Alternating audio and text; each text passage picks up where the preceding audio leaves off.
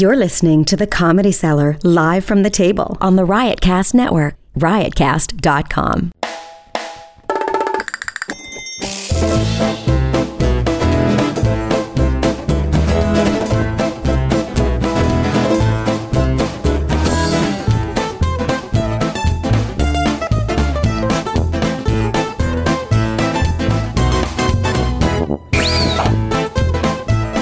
This is Live from the Table, the official podcast of New York's world-famous Comedy Cellar, coming to you on Sirius XM 99 Raw Dog and the Riotcast Podcast Network. This is Dan Naturman with a special bonus episode that we are recording on Monday, Memorial Day, with myself, with Periel Aschenbrand, the producer, and I guess on-air personality, though it was never official, and Dov Davidoff. Nice.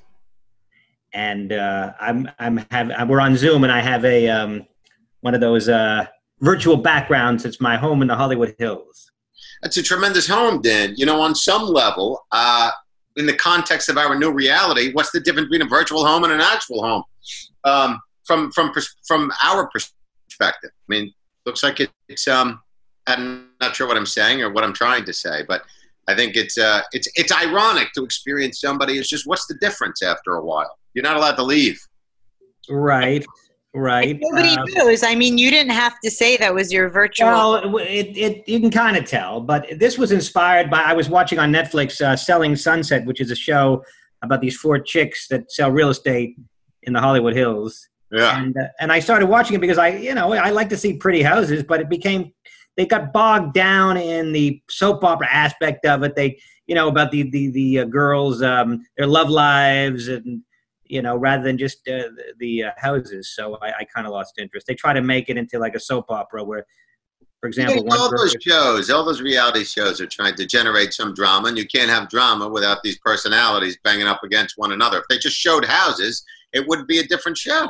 It would be a show that I would enjoy, but it wouldn't be a show that the kind of show they're trying to create. There was one scene in which one of the real estate agents was showing a house to this wealthy guy, and he kept trying to hit on her. He was like, he was Israeli. He's like, he was, yeah. Maybe we move in here together if I buy the house. Hey, yeah, well. And she said, well, I'm married. And he's like, where does he live? Where does he live? Oh, Miami. Oh, well, then who cares? As if somebody would really do that. And they did do that. They would do it in front of a camera, it weren't scripted. So anyway, so I said, you know what, you're insulting my. Well, he must have been Sephardic, yes.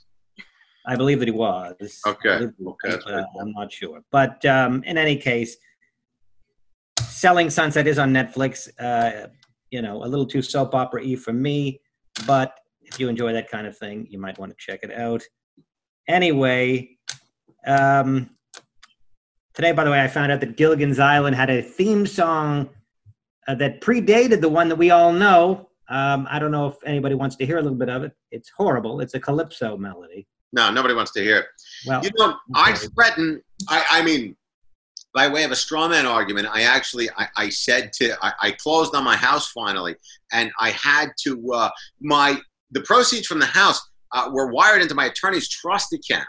But they didn't flow through to me immediately, and then I couldn't get a hold of the guy. And then American Greed Special started flashing through my head, and I thought, for all I know, this guy's smoking methamphetamine. I mean, probably not, but one never knows. And he's sailing around on a yacht, or I didn't know what the guy was doing. So finally, when I didn't get a response, I just said, listen, I spoke to my other attorney in New York. I'm going to have to call the FBI if it doesn't show up in the next X amount of hours. And it's anyways, it was very anxiety producing. You understand, you got that kind of dough floating around in binary computer codes, and you don't know whether or not every American Greed Special, and by the way, including Madoff. Do you know the whole Madoff scandal was not some genius kind of high tech Ponzi scheme? It was a basic. I'm printing on pieces of paper and then showing my clients returns that don't exist in reality. It was as low tech as it gets. It's fascinating that the biggest scandal in history, the biggest financial investment scandal in history, was relatively low tech.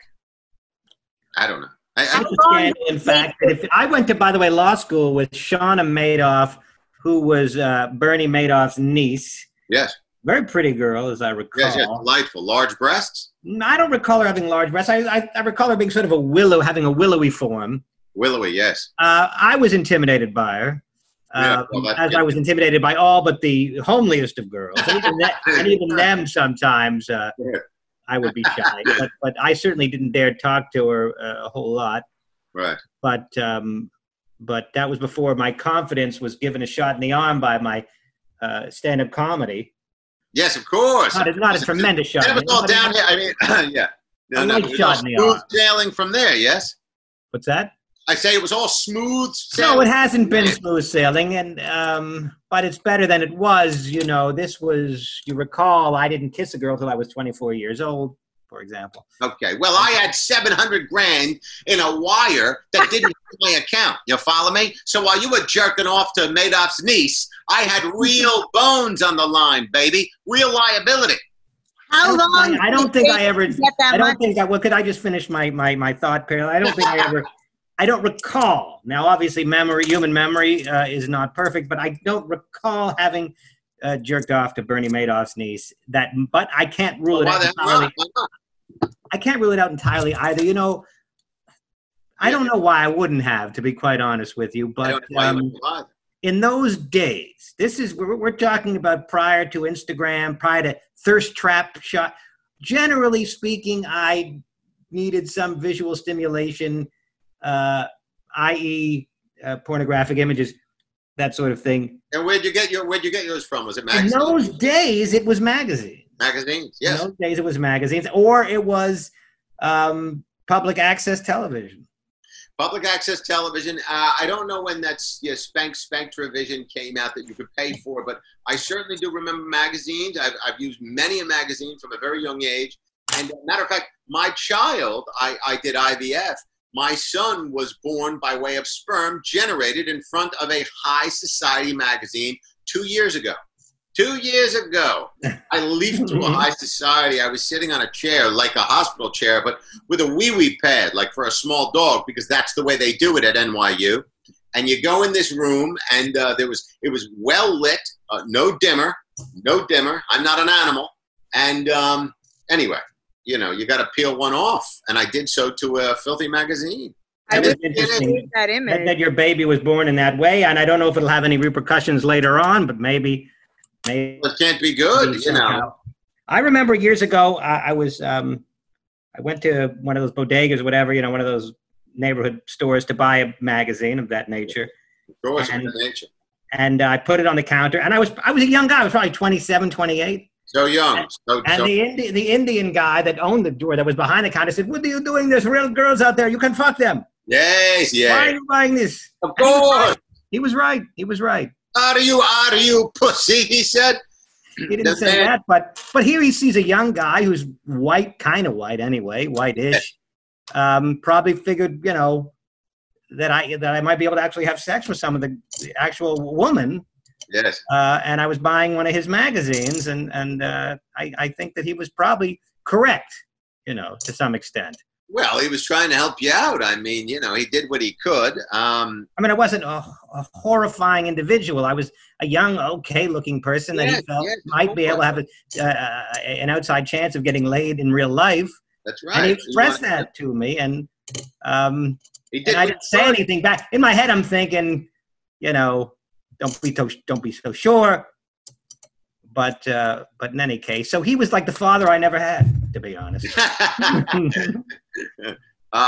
You know, listen, we all go through stages wherein we question our objectives and what's taking place, and those happen to be, in your case, you know, it was a time that. The span of which lasted 49 to 51 years. Still going. Still coming along. Everything's coming along. Periel, you had a thought that you wish to express by a few minutes back. I don't know if it's still relevant. You still want to... Of course it's still relevant. Thank you, Dan. Well, I wanted to know how long is reasonable for that amount of money to be floating. A domestic wire, it's a very good question. A domestic wire generally hits the intended account inside of 24 hours. Okay. It's uncommon that it doesn't. And then, so I didn't know in the first place, because of this COVID thing, when you go through a closing, it's not face-to-face or in an office setting. You're doing everything. You sign these docs, and then you send them, you overnight them to the attorney, and then he overnights them to the other. Long story short, you have it's not even virtual. You're just doing it via phone. You pre-sign the docs, and then I signed a power of attorney so that my lawyer could execute the contracts. And then the title woman wired the proceeds into my attorney's trust account. And so every American Greed special is some guy, is either gets ahead of himself in some way financially that he didn't understand, or it's just some guy started getting high and he invades a trust account in the knowledge that Periel's going to close the month after and Dan's going to close the month after. And then a Ponzi scheme is he takes my money today, spends it on crack and a yacht, and then he pays me back with somebody else's money. But then when the music stops, that's the Ponzi scheme. Right. Well, I didn't want the music to stop on me. And so I began, But so how long were you freaking out for? Like, how long did it take him to get back to you? It was 48 hours of tension. It is for that kind of tension. And so, I don't know. It was an interesting experience. And we try to learn as best we can or as much as we can from these things. And, I learned that it's always buyer beware. You really have to keep an eye on transactional kind of situations, and in any transactional situation, whether it's a date via some, by what are these dating services, by the way? Well, what are the best dating services? You want it because you're getting back into the game? Oh, yeah, I'm getting back in the game, yes. Well, there's Raya, which I mentioned to you yesterday. Yesterday, Dov and I and another friend of ours, Sandy Marks, went day drinking in the streets of New York because this whole town is just drinking all day long. There's nothing going on, and people are just in the streets drinking. Right. We'll get to that. But I mentioned to you Raya, which is an invitation only. They rejected me, by the way, as well they should. It's an invitation only, kind of like Tinder, Bumble, but invitation only. Yes. So you get recommended by a friend. Yeah, yeah. Lori Siegel, who used to be an anchor on CNN, recommended me, but it didn't work.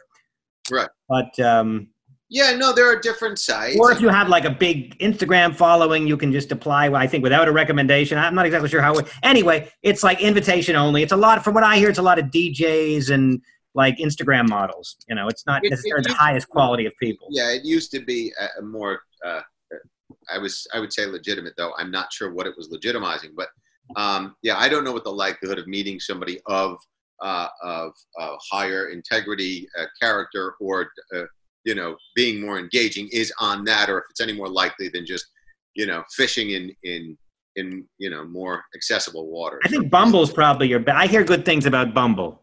I met somebody on Tinder, a couple people on Tinder. I had some, actually, it took me years and years, but I got a couple of bites on Tinder. I associate it with a more hookup site. Is that the case? Or that's the reputation, because the site can be. I went to a Tinder wedding. A friend of mine's daughter was married from a guy she met on Tinder. Tinder can be whatever you want. I mean, you can meet somebody in any circumstance, and it could be true love. But generally, the reputation of Tinder is the hookup. No. I had a daughter. If I had a daughter and she married somebody she met on Tinder, that would bring shame to my family. I would have to kill her.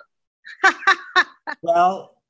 Maybe. Periel, how are you feeling after your health scare? So why don't we hear Periel's? You asked the question. Maybe Periel has even though she's married, she might have a take on it.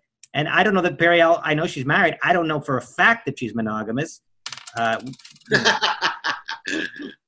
This would definitely be the place where I would say if I weren't. You might have an open relationship, or it might be a swinger, in which case it would be not a secret, but. Right. No, we're not swingers. Although, I wouldn't begrudge anybody that lifestyle. Well, let me ask you this, and we might have discussed this before, but I think it's worth revisiting. If your husband said to you, Periel, you go do your thing. I don't need to know about it, but you do your thing. Once in a while, don't go crazy, but now and then I'll do my thing. Now and again, I won't go crazy. What would your response be to that? I don't think those things ever really work. Yep. I mean, I have. You don't seem outraged or disgusted by the notion, but you also don't think it's. No, I'm not disgusted or outraged by the notion at all. I have some very close friends who did exactly that. You know, it turns into he's fucking everything under the sun. You know, one of the girls inevitably goes berserk, right? Starts like freaking out on him. Then she starts getting phone calls. You know, then she finds somebody, and, you know, I mean, it's, in theory, intellectually, it's fine. You know, it's actually very European. I think it's a very American notion, you know, this sort of like bourgeois idea that you're supposed to find somebody and get married and stay married and never have sex with anybody else.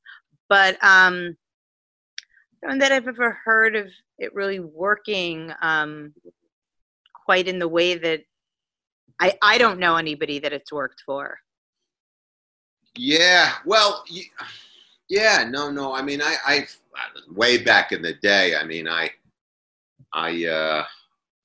was involved, unbeknownst to me, in the swing game. I mean, I was very young. I was a young, impressionable man, 18 years of age, and a Puerto Rican gal in her mid-20s brought me into a club, and I would walk past the buffet, and she said hi to somebody, and then people began taking off their clothes. I don't know, long story short, it was an eye-opener, but I couldn't tell you whether or not anybody has sustained that lifestyle successfully in the context of a relationship. But how was the buffet?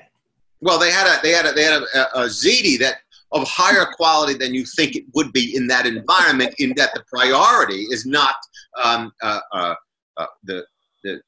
the quality of the cuisine, you understand. The priority is on shaking it up but good. And I did find myself in a chair with my socks, you know, sort of pulled around my ankles, and I was getting head while the woman that brought me watched, while the woman giving me head was getting eaten by some. It was a real dog on dog festival. I mean, it's really it's horrible. The whole thing is a filthy operation. And I'm not looking to get back there anytime soon.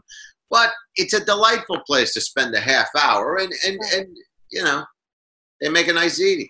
So what would you recommend to Dov, Periel, as he ventures forth into the dating scene once again after a long hiatus? You know, he's been married for a long time, about a year and a half.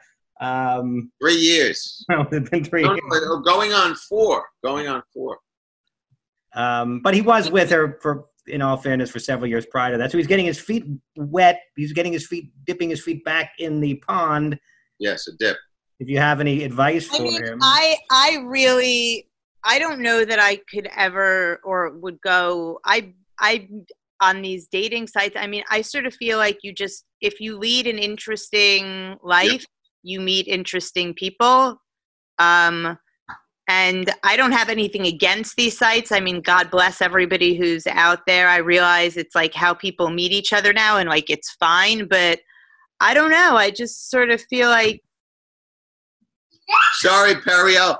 There was a boy who just. Oh my God! Look, remember Uncle Dan? Hello, Emerson. You sat on Dan's lap outside of a restaurant, and this is Periel. Hi, Emerson.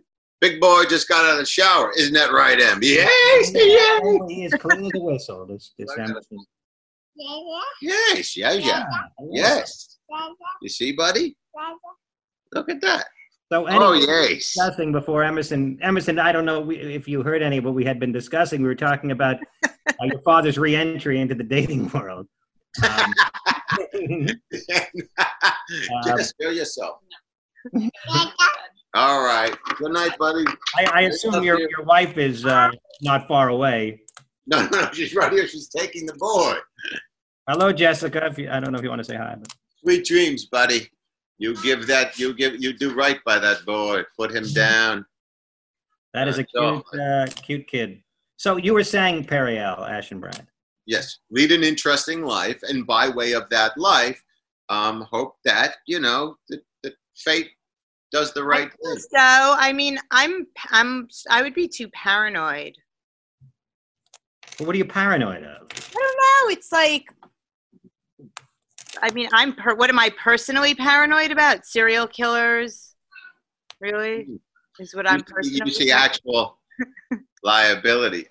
My experience isn't paranoia, and I've done a little bit of online dating, but it was just that the person and the profile often is a net disappointment. You know, it's just this thing where, you know, if you've ever looked at houses or apartments. Yeah, that's exactly right. You can't. Well, everything comes back to real estate with Dov. That's his passion in life, and you'll often find real estate. I mean, what can you really tell about a person until you meet them in real life? You meet them in real life, but if you meet them on an app, then you meet them in real life. What's the difference if you met them? That's because people do this endlessly. They get into these virtual relationships and they text back and forth. You don't put up with it, but you say, let's meet, or I'm moving on. Lay down your own work. And as far as serial killers are concerned, it's nowadays very difficult to hide. I mean, you know, if you're any kind of respectable person, you have some internet presence, you go on Facebook, you have other friends, maybe friends in common. It's really not a good time to be a serial killer in that regard. Yeah, you're right about that. At least not to have terrible secrets.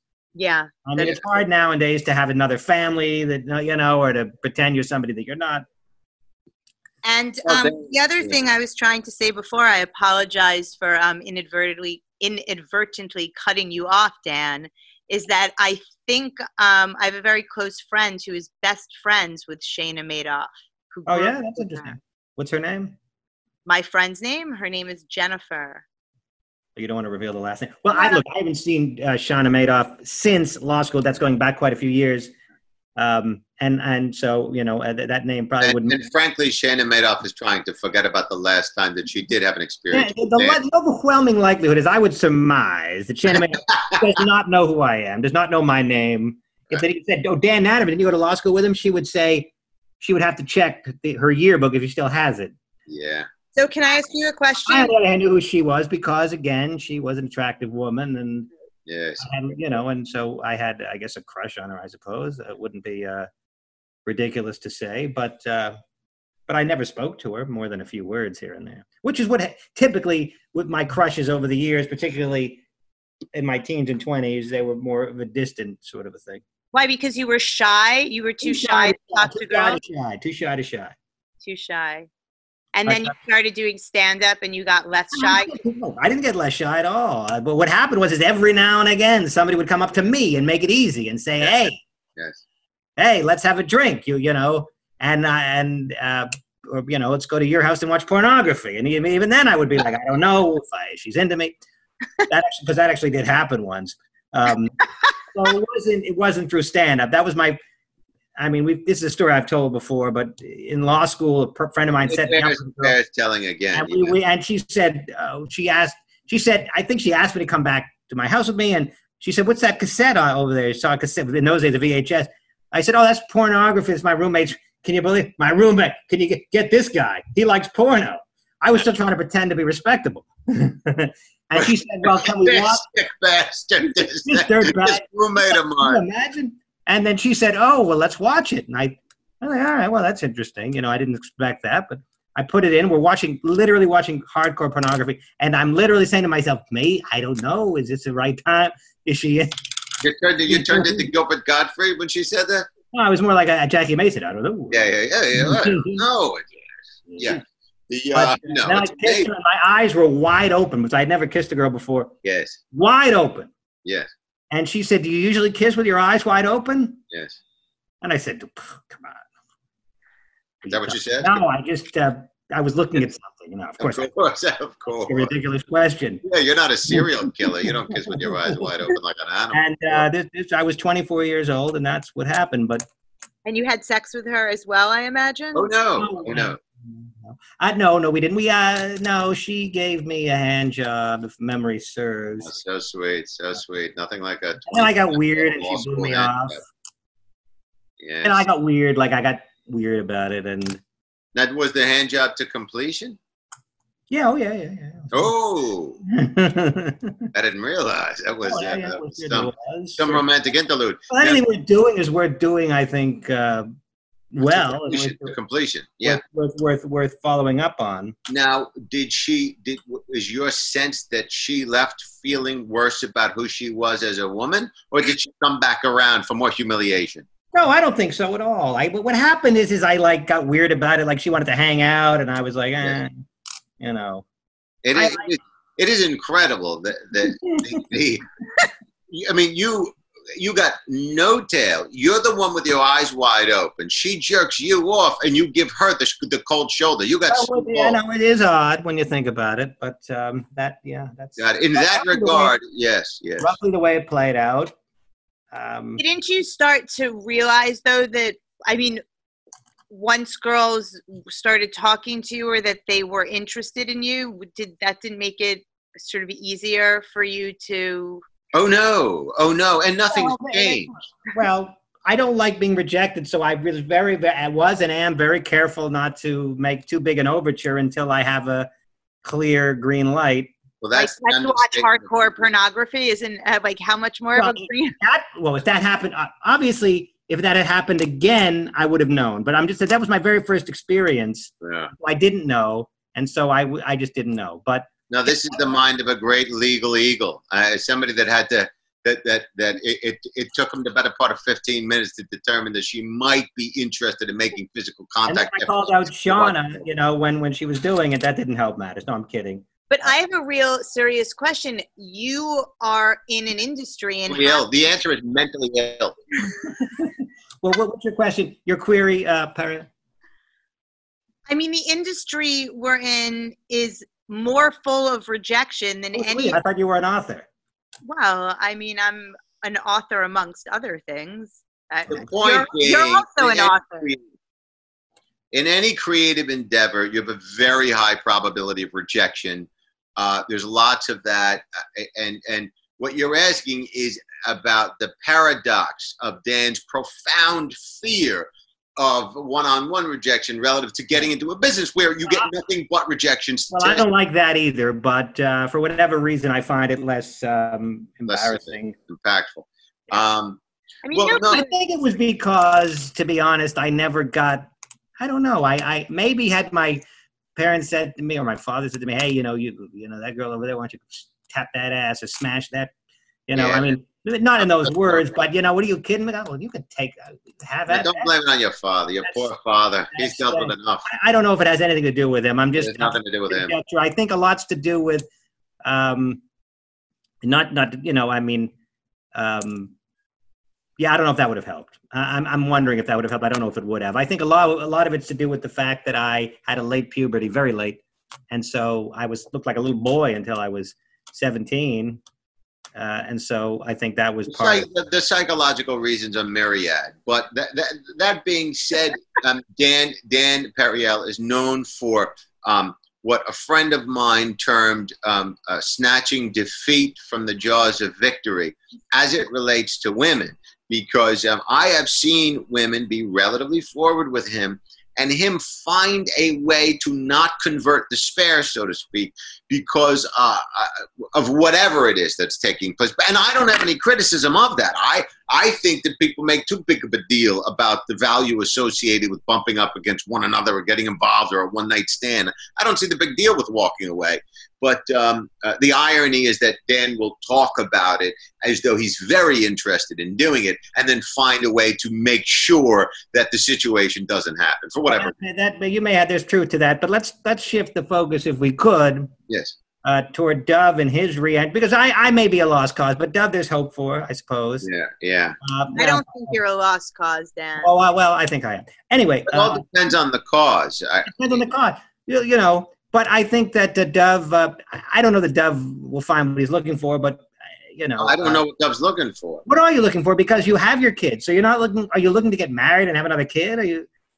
Well, I would like to experience some resonance with someone, I mean, I certainly have not spent a lot of time with women who I otherwise would have been friends with. And so I think I have some psychological evolution that I've undergone to some degree, and we'll see how that plays a part in things. But I don't know. It's all very confusing. And The most important part is being near my kid and having a close relationship with him, and then the other stuff is secondary. But it would be nice to meet a human being to talk to and in close proximity and have a relationship with, in theory. What percentage of the women that you've vetted, over say the past decade or more, what percentage of them would you say you have met at a comedy club after a show, having done a show? 90. Oh, 90%. 90%. Yeah. Well, that's a robust percentage. It's a robust percentage. It is a robust normal, right? I mean, you meet people at work at our age, right? Yeah, especially in that environment. And it's not a super healthy environment often to meet people if it's an audience interaction thing. If you're meeting people that you otherwise would have been genuinely interested in talking to, it's a lot more healthy. Right. But yeah, I mean, certainly there is a work element to it.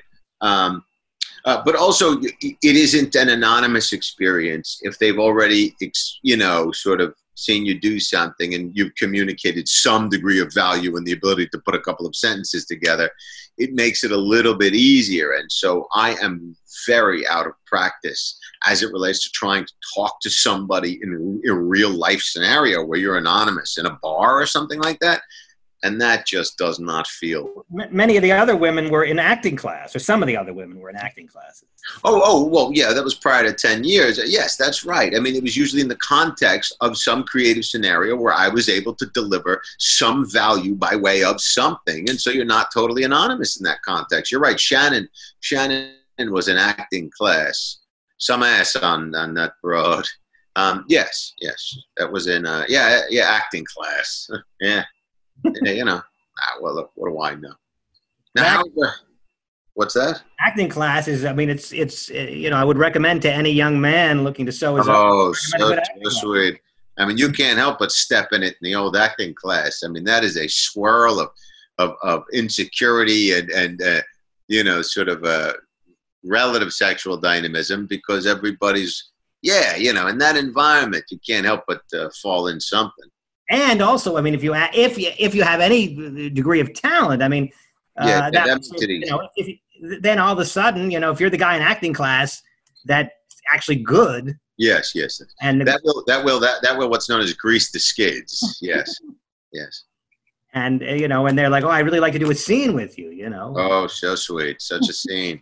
And by the way, you don't do a scene in a coffee shop because if you're really going to work the scene, you got to be in somebody's apartment because it can become emotional or loud or, and so if you're a serious actor, you've got to put your time in, you understand, which involves showing up at the other person's residence, you understand. And then, every now and then things get hot, you get close to one another and you're tearing into a stiff Beckett, maybe an Odette's. And before you know it, boy, you are knee deep in actress tale. You understand? I don't know why any young person is not in an acting class. Well, because they don't know better. There's no reason not to be in an acting class. No reason whatsoever. The next best place to be is a male dancer on Broadway, but that takes a lot of work, whereas anybody can join an acting class. Yes, if you're a heterosexual male dancer on Broadway. Yeah, that's what I was referring to. Yes, of course, a heterosexual male dancer. Yeah. I said, Periel, thought? Well, now I want to know about Periel's health. Periel, how is your health? Thankfully, I'm all better now. Good. I'm all.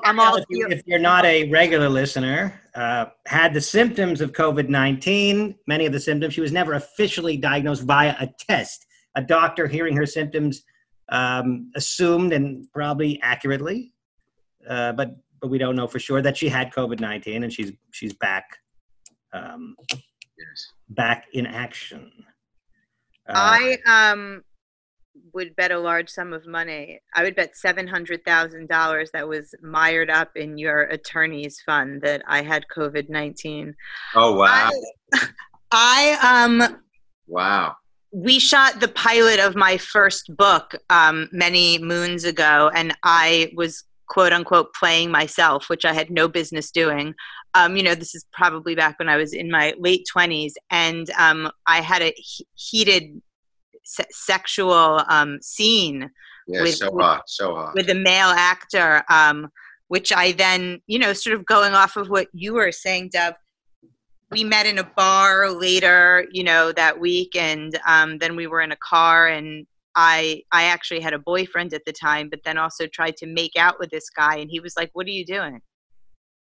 Oh, wow. Yeah. Now, he said, "What are you doing?" Because he wasn't interested, or because he knew you had a boyfriend, or because he was trying to drive the car? No, I mean, he may have been interested, but he wasn't interested because so I said, he's like, "Don't you have a boyfriend?" And I was like, "Well, yeah, but things are complicated. They're not black and white." And he was like, "Well, maybe for you they're complicated." He goes, "For me, they're not complicated at all." I don't. So Poor Periel, just chasing after dick all the time. he had such an upright morality, this guy. Well, he had been. He was a pretty serious AA guy. Right. Yes. And so yeah. Could have also been a serious homosexual, by the way. I mean, we don't know for sure whether or not it was pure integrity that resulted in that decision making. But yeah, It's really embarrassing. yeah. Listen, It never went anywhere. You were just like, "Oh, all right, well." I mean, it was humiliating. Well, for a woman for a man to be rejected, obviously, it's very unpleasant. But we expect that.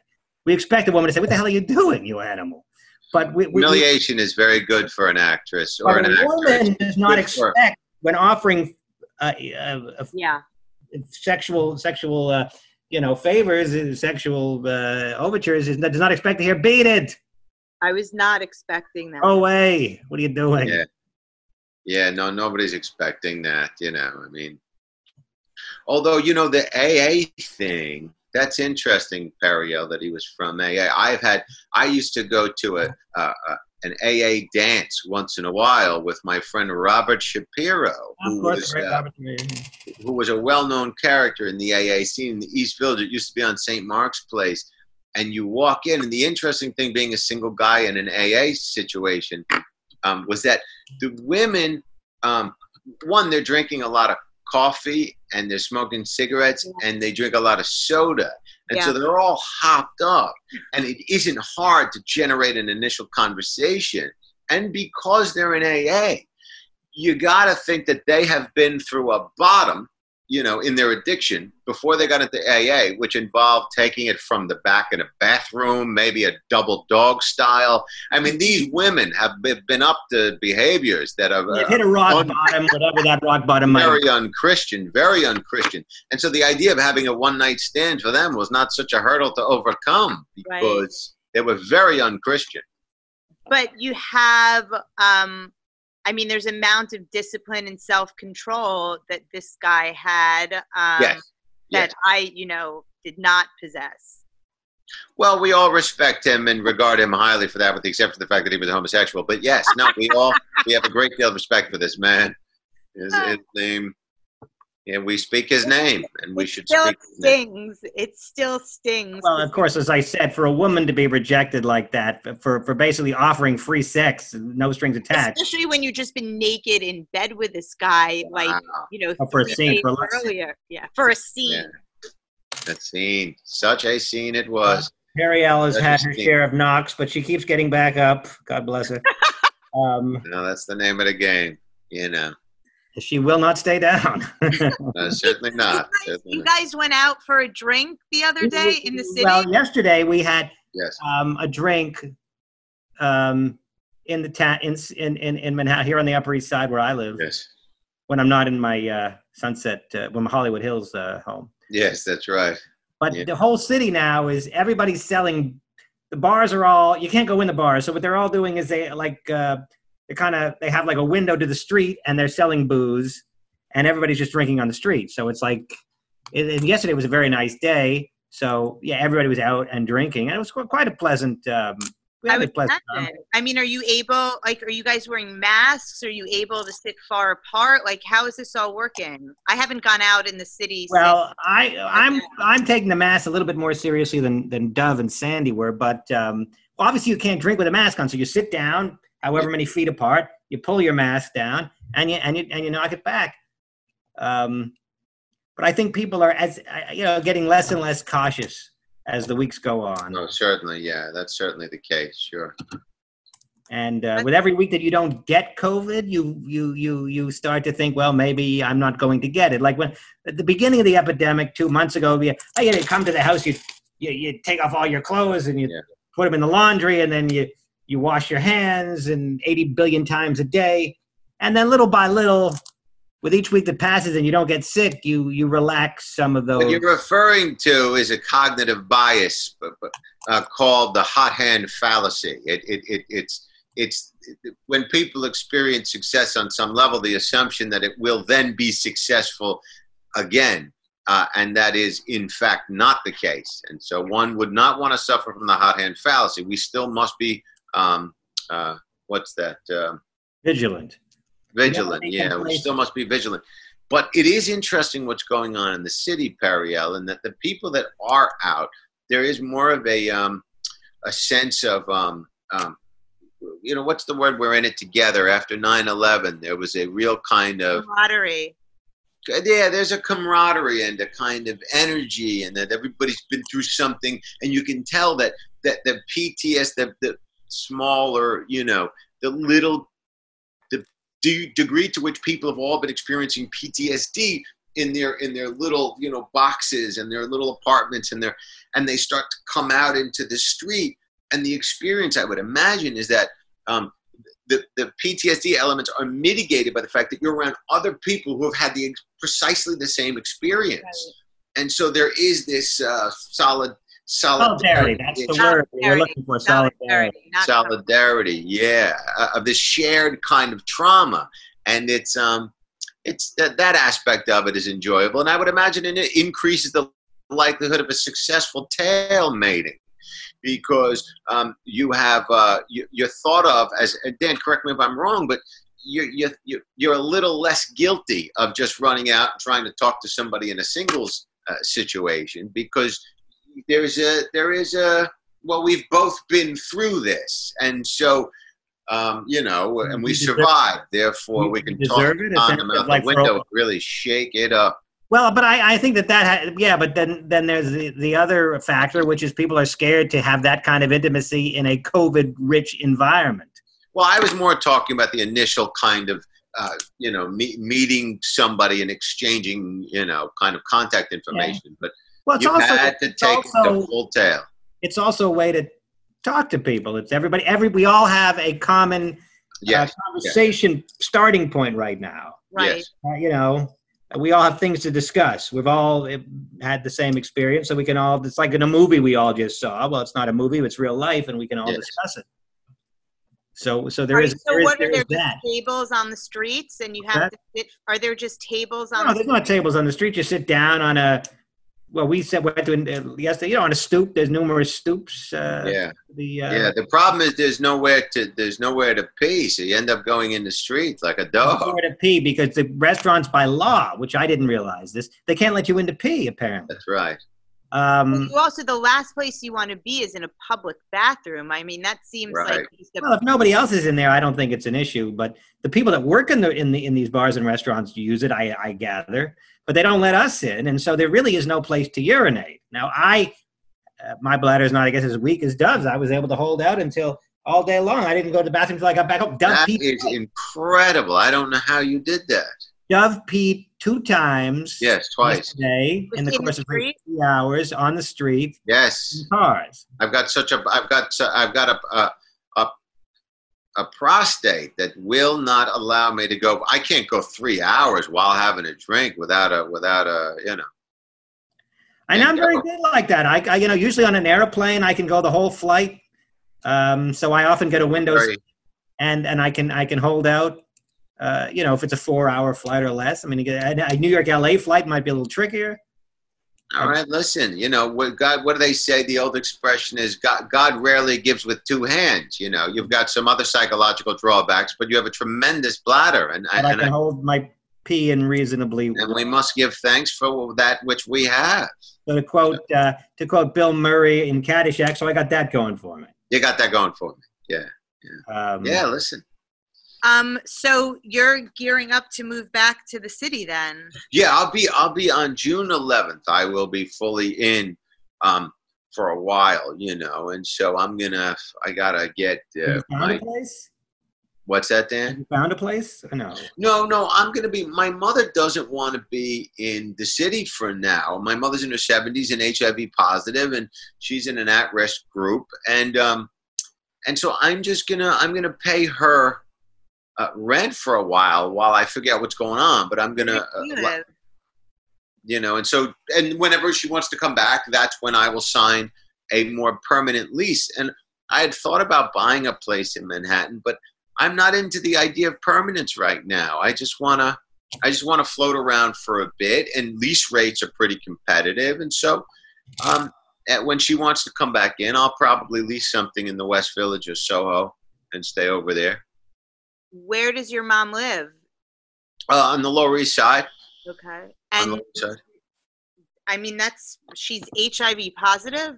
Yeah, but not active. She's it's a very low, I forget the viral load and the white blood cell count, you know, all of the metrics associated with being HIV positive. She is not at all active, you know. She's very healthy. I mean, really in tremendous shape. But in terms of being at risk, it is what it is. Did she get infected in like the 80s, or was this? Oh no!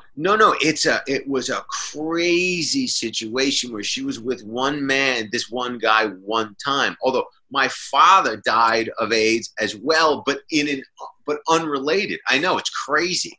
I mean, you would have to go.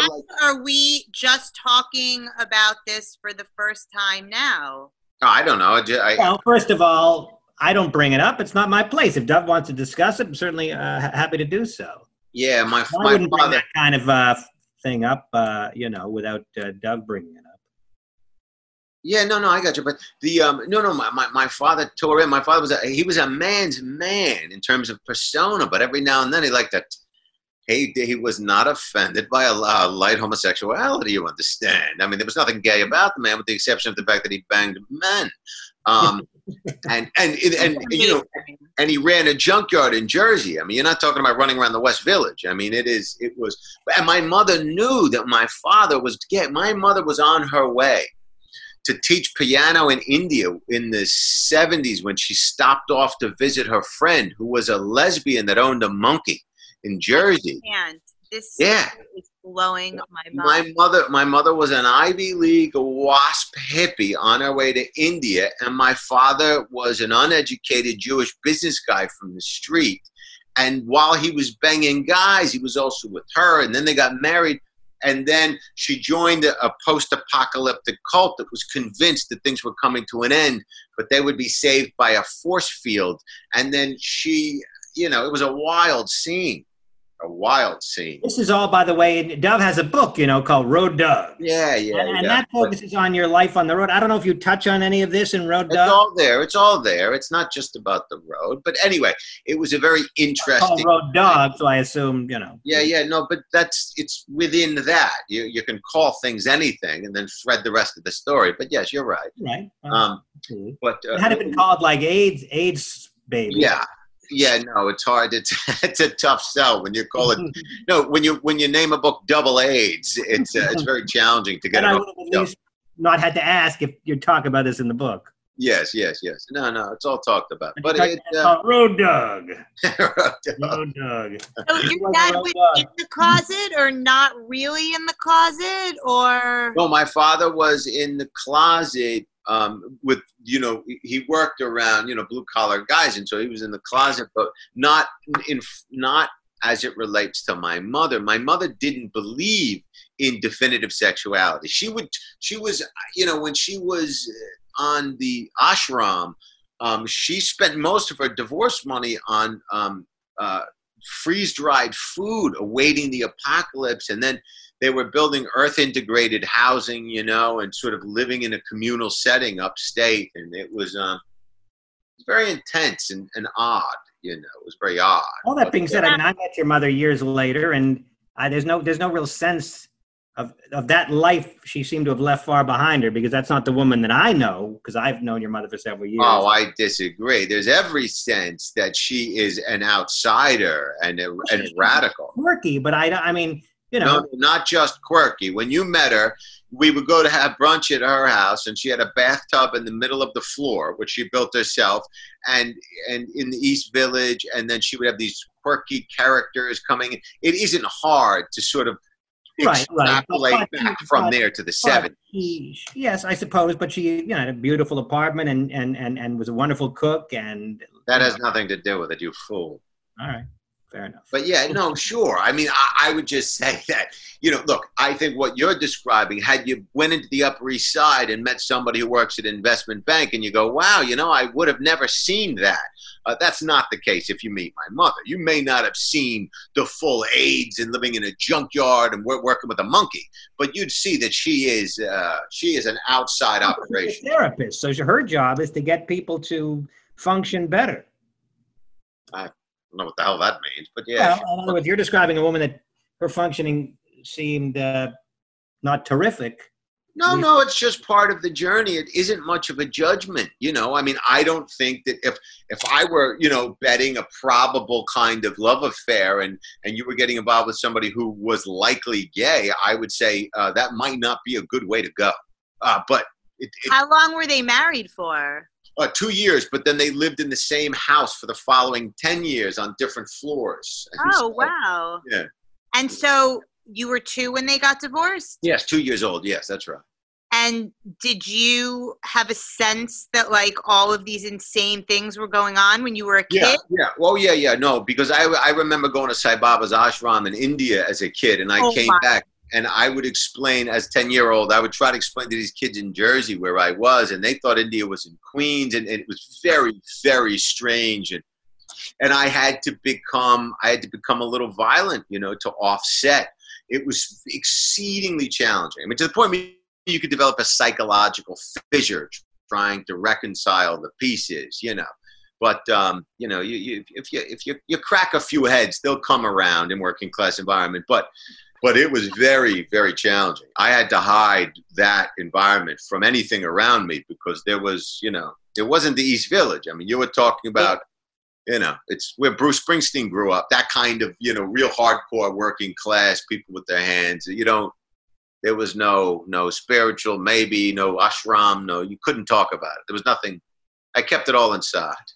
Kept it all inside. It was like Dan's first kiss. After it happened, he never talked about it. You mentioned Bruce Springsteen. I mean, he talks about his struggles with depression, and his father, I believe, had, if not depression, he might have had schizophrenia or manic depression. Yeah, yes. But obviously, he was not living in a time or a place growing up where these sorts of things were acceptable. Certainly that's the case.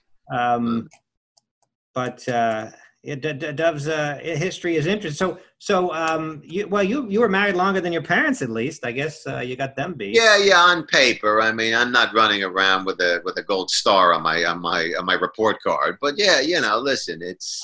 You think your brother's marriage gonna last? He's married, right? Your brother? Yeah. He got married. I was the reverend. I married them.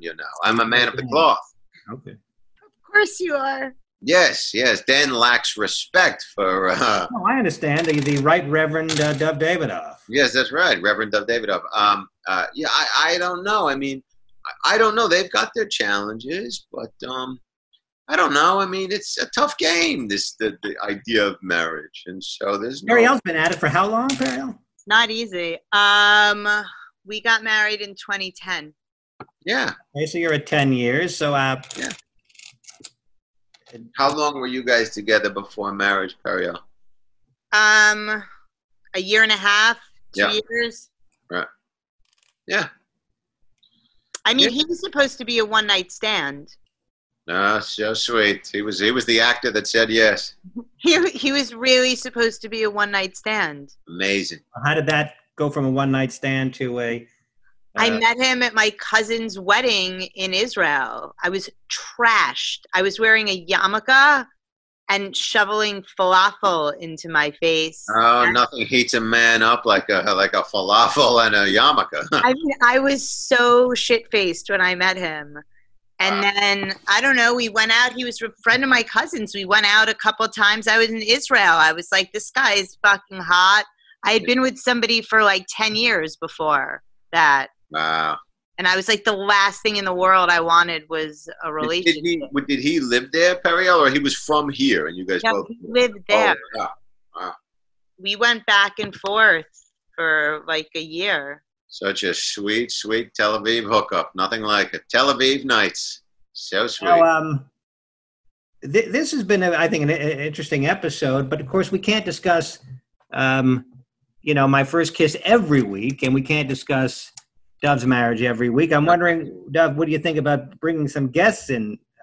Listen, certainly we can bring a guest in. The guest just has, we can usually turn something, we can create some interesting aspect of a conversation with whoever, but you want to get somebody that can, Who's the girl you had your first kiss with? Can we bring her on? Oh, so sweet. Oh, I looked for her on Facebook. She wasn't there. I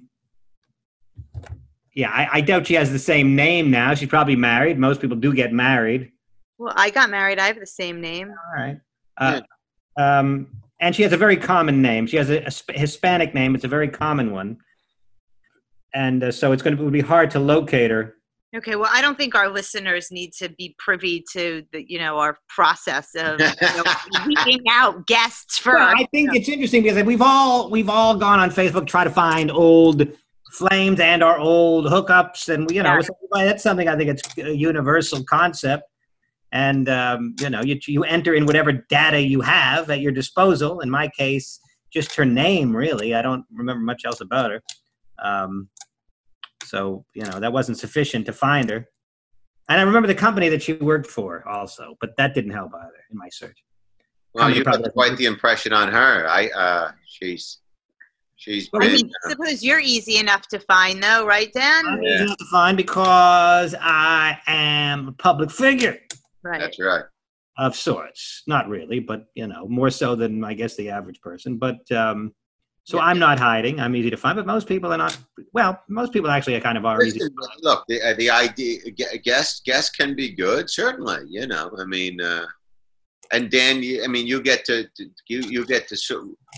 control, so to speak, between you and Periel, the tenor of the conversation, and so if you don't have the political pitfalls, you don't have to. We don't have to talk about specific administrations and in detail. You can sort of surf. The last episode with Noam, it was interesting, but it was very weedsy, and we were talking more about COVID, a lot about COVID. Yeah, a lot about what else did we talk about, Periel? With that guy John Last. Yeah, it's fascinating because I learned things that on our show, like we talk to these people. I'm like, why are these people talking to us? Well, I have no business talking to like Tony Blair's advisor. Yeah, weird, right? Yes, but on the other hand, he has 1,000 Twitter followers, so it's not like he's a huge. God bless him. But that's not the respect. But that isn't the point Periel was making. The point she was making was that it's a wildly eclectic range. Yes, it's eclectic. Because what's the difference of what is Twitter following? No, in terms of, I thought Periel meant why are they wasting their time with us? No, I don't think it's. I don't. I thought you meant like they're too big for us, or they're too important, or they're too famous. That's what I thought. I think that it's really interesting that a fellow like that is excited enough to come on our show and talk to us. I think in a lot of ways he's doing, the layman a great service. It's a little bit, I'm not really sure he's that concerned with how many Twitter followers he has. Yeah, Twitter isn't always a priority. I'm saying I thought you meant that he was too important or too busy. Not Twitter at all. Yeah. Or too whatever to do business. It makes perfect sense to me. How often does somebody get invited on a podcast? For the Comedy Cellar is a pretty well-known kind of a thing, and people want somebody who's solicited constantly. It's not the point. Well, you're not getting the point. What is interesting and worth mentioning is the idea that somebody can go to a Comedy Cellar podcast and experience a conversation with somebody who you would never find you would associate with a comedy club. You're an animal. Well, first of all, that's your take. I don't know that was necessarily what Periel was getting at. That was pretty much what I was getting at. But there's value there nonetheless. When you said that we have no business talking to Tony Blair's advisor, I took it another way. Anyway, it is, but whatever. So that, I guess, is our show. Unless we have yes, it certainly is. Yes. And so, Dan, do you have any guest ideas or somebody you'd be looking to pull in? I mean,